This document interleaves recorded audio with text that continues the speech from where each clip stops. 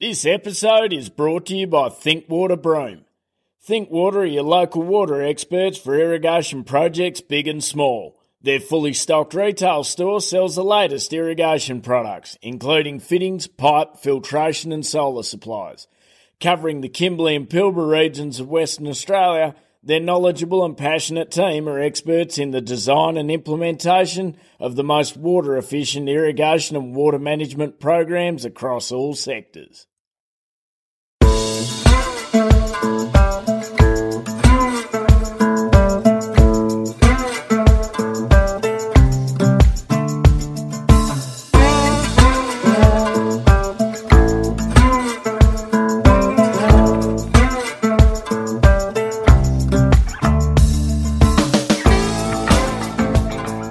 Listening to the Central Station Podcast, where we bring you stories of what life in the outback is really like and why many wouldn't live anywhere else. So pull up a stump, pop the billy on, or crack a cold one, as we talk to the men and women who call some of the most remote parts of Australia home.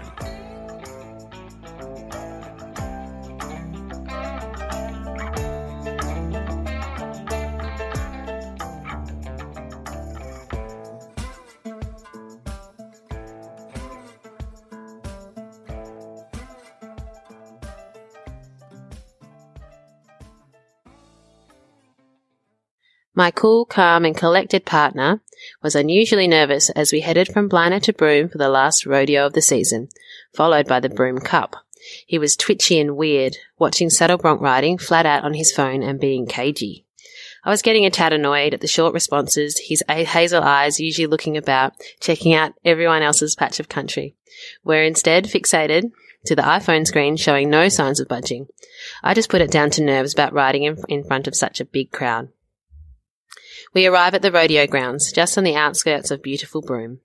Normally, I help out with whatever needs doing before and during the various rodeo events in the Kimberley. I'll just hang around for a bit and maybe give Zoe a call and see if she needs a hand. Matt snapped. Nope. Zoe doesn't need a hand. She's got it covered. Have a night off for once and just go to the bar and hang out with your friends. I thought to myself, geez, I must have pissed Zoe off somewhere along the line. I better sort that out tonight and apologise for whatever it was. I left Matt in his strange mood at the rodeo grounds to check into our hotel, settle in, and have a couple of drinks to start my night off. I was happily singing away, chatting on my phone, and sipping my wine while I blow-dried my hair and doing all of the girly stuff that girls in the bush very rarely get to enjoy. Matt called to check on me, and the usual torrent of questions start. Babe, did you check in all right? Yep, all good, buddy. What are you up to? Nothing, I pause. Maybe drinking wine? What are you going to wear? What? I pulled a face. What is it to you? I don't know. A shirt? Don't wear that blue and white striped one. Wear something sexy. My nose screwed up again at this last cheeky comment. And anyone who knows Matt will understand the tone. Who's picking you up? Why? I don't know. Jessie? By this time I was thinking, okay, just settle down, Matt.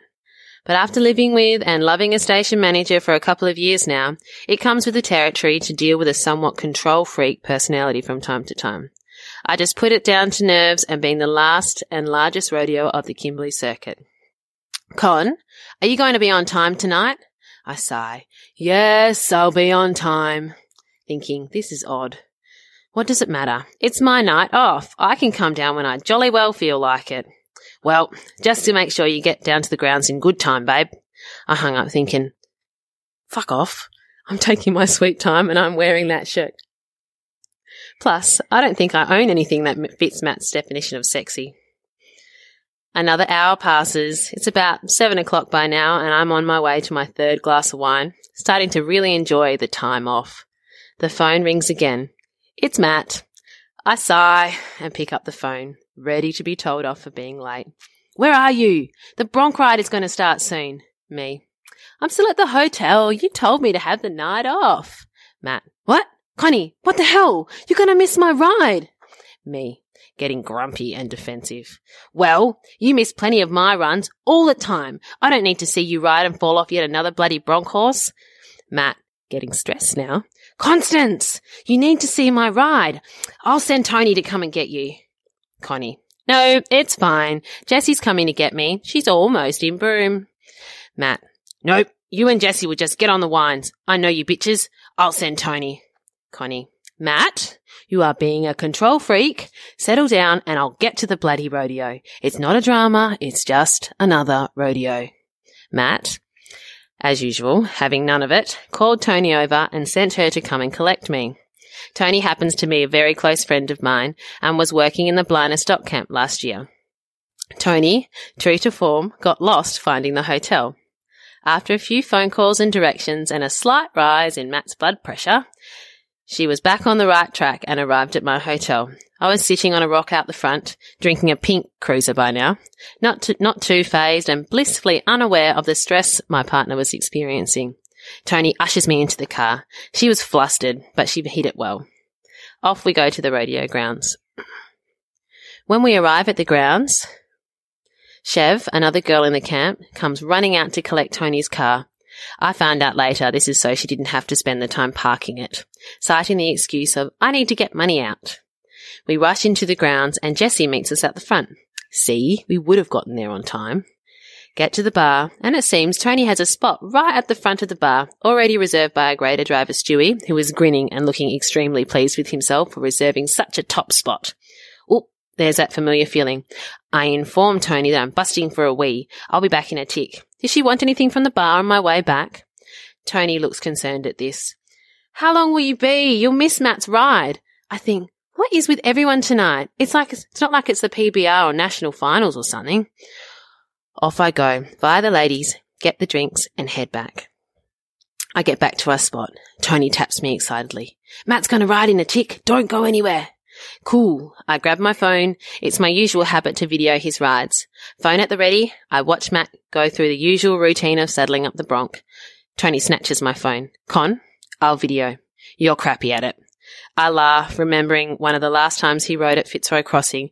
I got way overexcited, too busy watching, and videoed the tops of the trees around the arena. Righto. I concede and hand over the phone to my mate. Todd Walsh is the president of Broome Rodeo Club, also a good mate of ours, and as usual is announcing the rodeo. He also takes great delight in dishing out public embarrassment over the mic. I hold my breath and frown as I see Walshy head over to Matt's chute with the mic. God, Walshy, please don't give me shit in front of all these people. Matt lowers down onto the horse. Walshy starts his spiel. Except this time he's interviewing Matt. Hey? I'm too busy straining to hear Walshy and Matt's interview to notice my friends watching me trying to contain their excitement. I hear, You're looking pretty nervous, Mr. Wood. Matt is sitting back in his bronc saddle now, feet in the stirrups, ready to ride. Matt's reply, Yep, Walshy, pretty nervous tonight, mate. You're telling me, I think. Hurry up, boys, get it over with so I can go back to normal. I'm pretty nervous tonight because I've got a pretty big question to ask a certain young lady. What? I think. What question? Miss Constance Gray, I want to ask you if you'll be my wife. Holy crap, I think. Is this happening?